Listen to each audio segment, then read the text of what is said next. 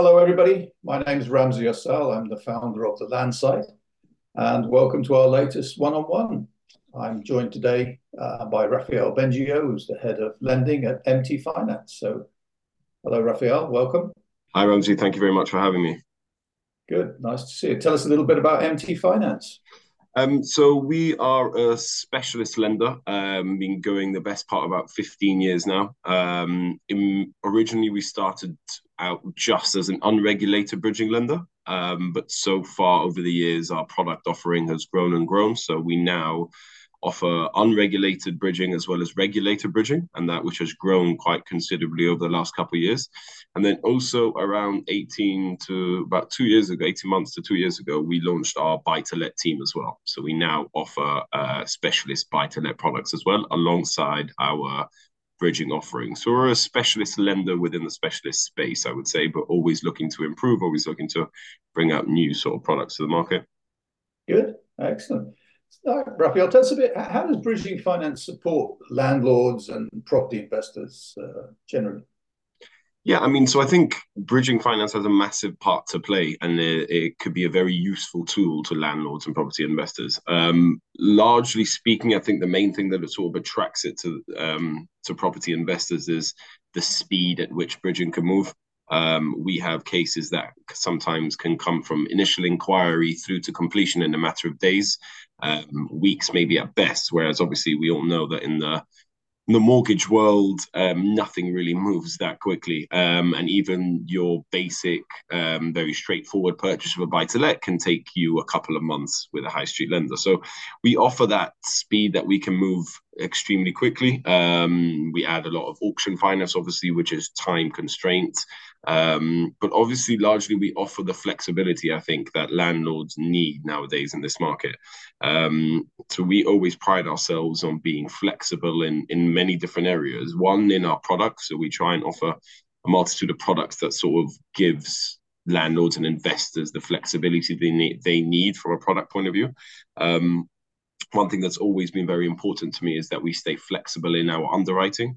So whether it's a bridging loan or even a buy-to-let loan, we always trying to find a way to make the deal work. We always try to sort of take exceptions where possible and try and look at the case holistically. And then largely also we provide sort of different repayment options for a client. So we have clients that sometimes want their interest fully retained. Sometimes they want to service the full term of the loan, or sometimes we can either offer them, for example, if it's a 12-month term, we can offer them 12 months, 6 months retained, 6 months serviced. So it does give them, again, that flexibility for their cash flow.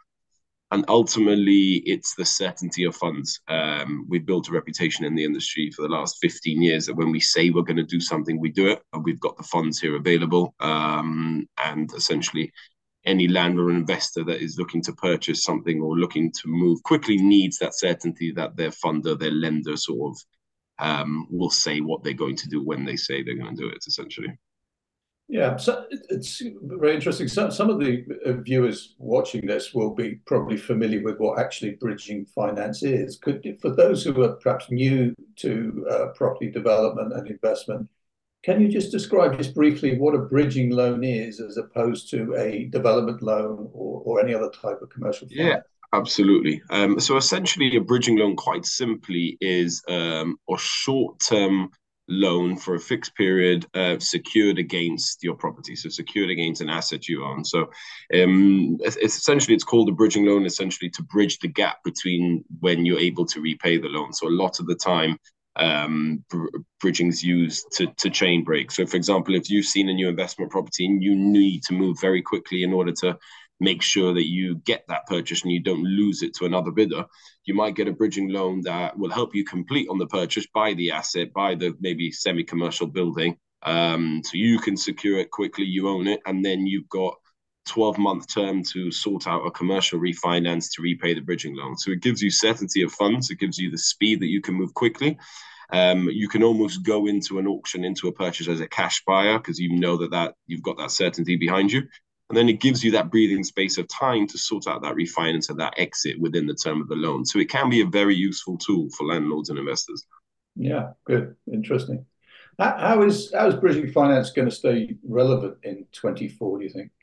Really? Well, I mean, 2023 was obviously, I think, a challenging, tricky year for everyone. The ups and downs in the mortgage market and the lack of the lack of certainty, the lot of uncertainty in the market. But I think nowadays the way that we're going to stay relevant this year, looking at it from an investor point of view, is almost portfolio diversification. So we see a lot of investors nowadays and a lot of landlords that are looking to sort of purchase higher yielding products, be it HMOs, multi-unit freehold blocks, even holiday lets, I would say. I would say that maybe demand has kind of dwindled a bit for your bog standard buy-to-let product, buy-to-let property. And I think investors are looking for those higher yielding products, higher yielding properties to sort of get that return that they need, seeing as cost of funding has gone up. So bridging finance can help us solve all of those things. We do a lot of multi-unit blocks, a lot of HMOs, and where sort of your credit and your risk appetite is somewhat tighter from banks and high street lenders.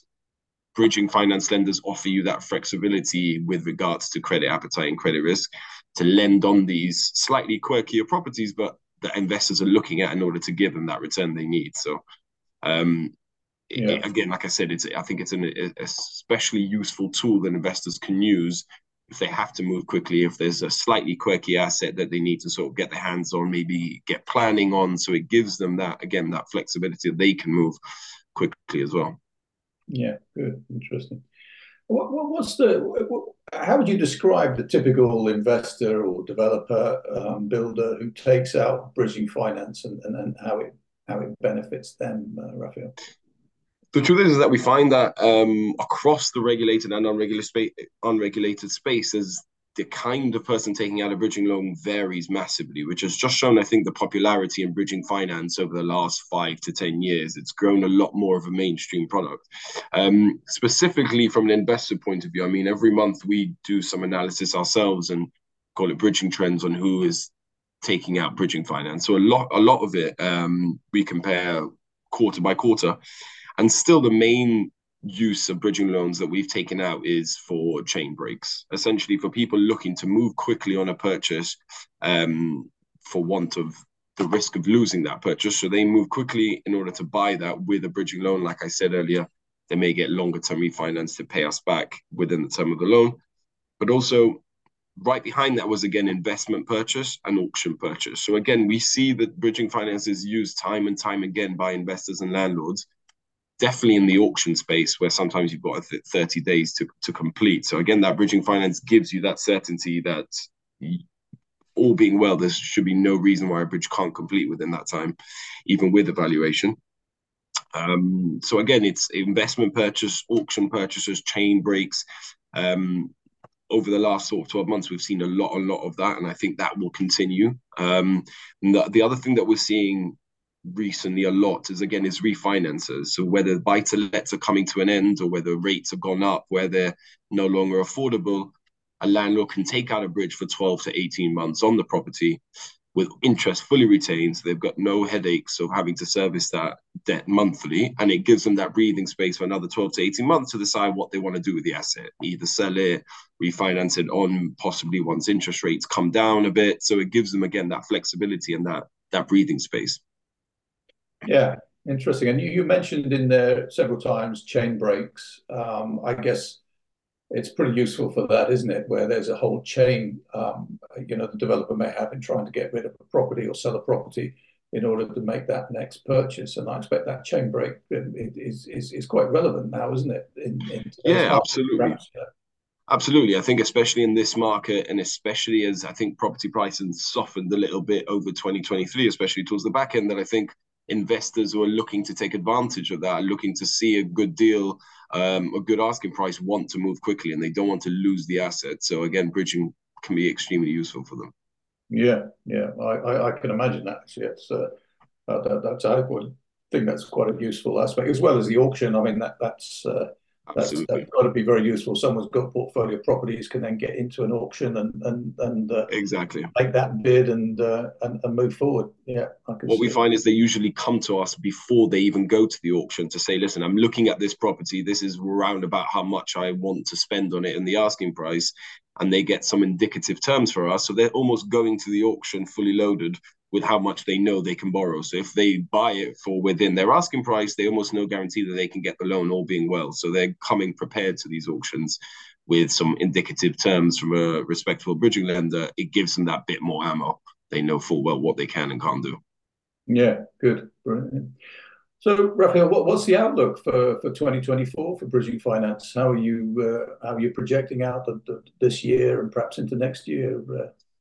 So I think, I mean, if only I had a crystal ball to see where banker base rates and inflation and all of that is going to go.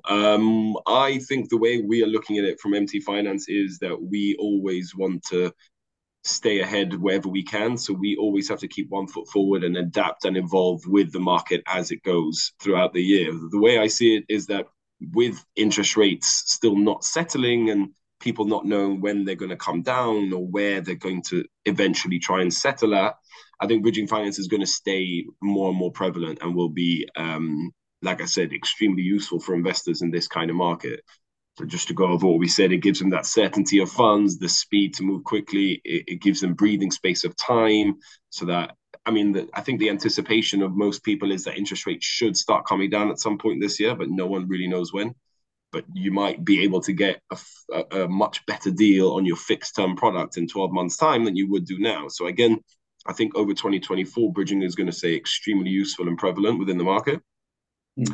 And especially in the investor space and the landlords that are looking to either refinance their portfolios or add to them via auctions or investments, this year, bridging finance could be extremely helpful to them to sort of help them achieve that and then give them the breathing space that in 6 to 12 months' time, they can get a much cheaper fixed term product, which will be much beneficial for them. So I think overall it will stay popular. And I think it's already becoming more and more mainstream. And I think investors are switching on to how useful bridging finance could be for them and their sort of financial position. Yeah, I'm sure they are. Well, thank you very much. That's been very interesting. It's a really important subject for investors and developers. Absolutely. It's critical for most is getting that financing right and the different options that are out there. So Absolutely. we really appreciate it. Thank you very much for No, my pleasure. letting us Thank you for know. having me. Yeah, and it's been interesting, and thank you for letting our viewers know more about bridging finance and MT finance. So thank you very much. My absolute pleasure. Thank you. Thank you, and speak to you soon. Thank you. Take care. Thanks, Raphael. Bye bye. Bye bye.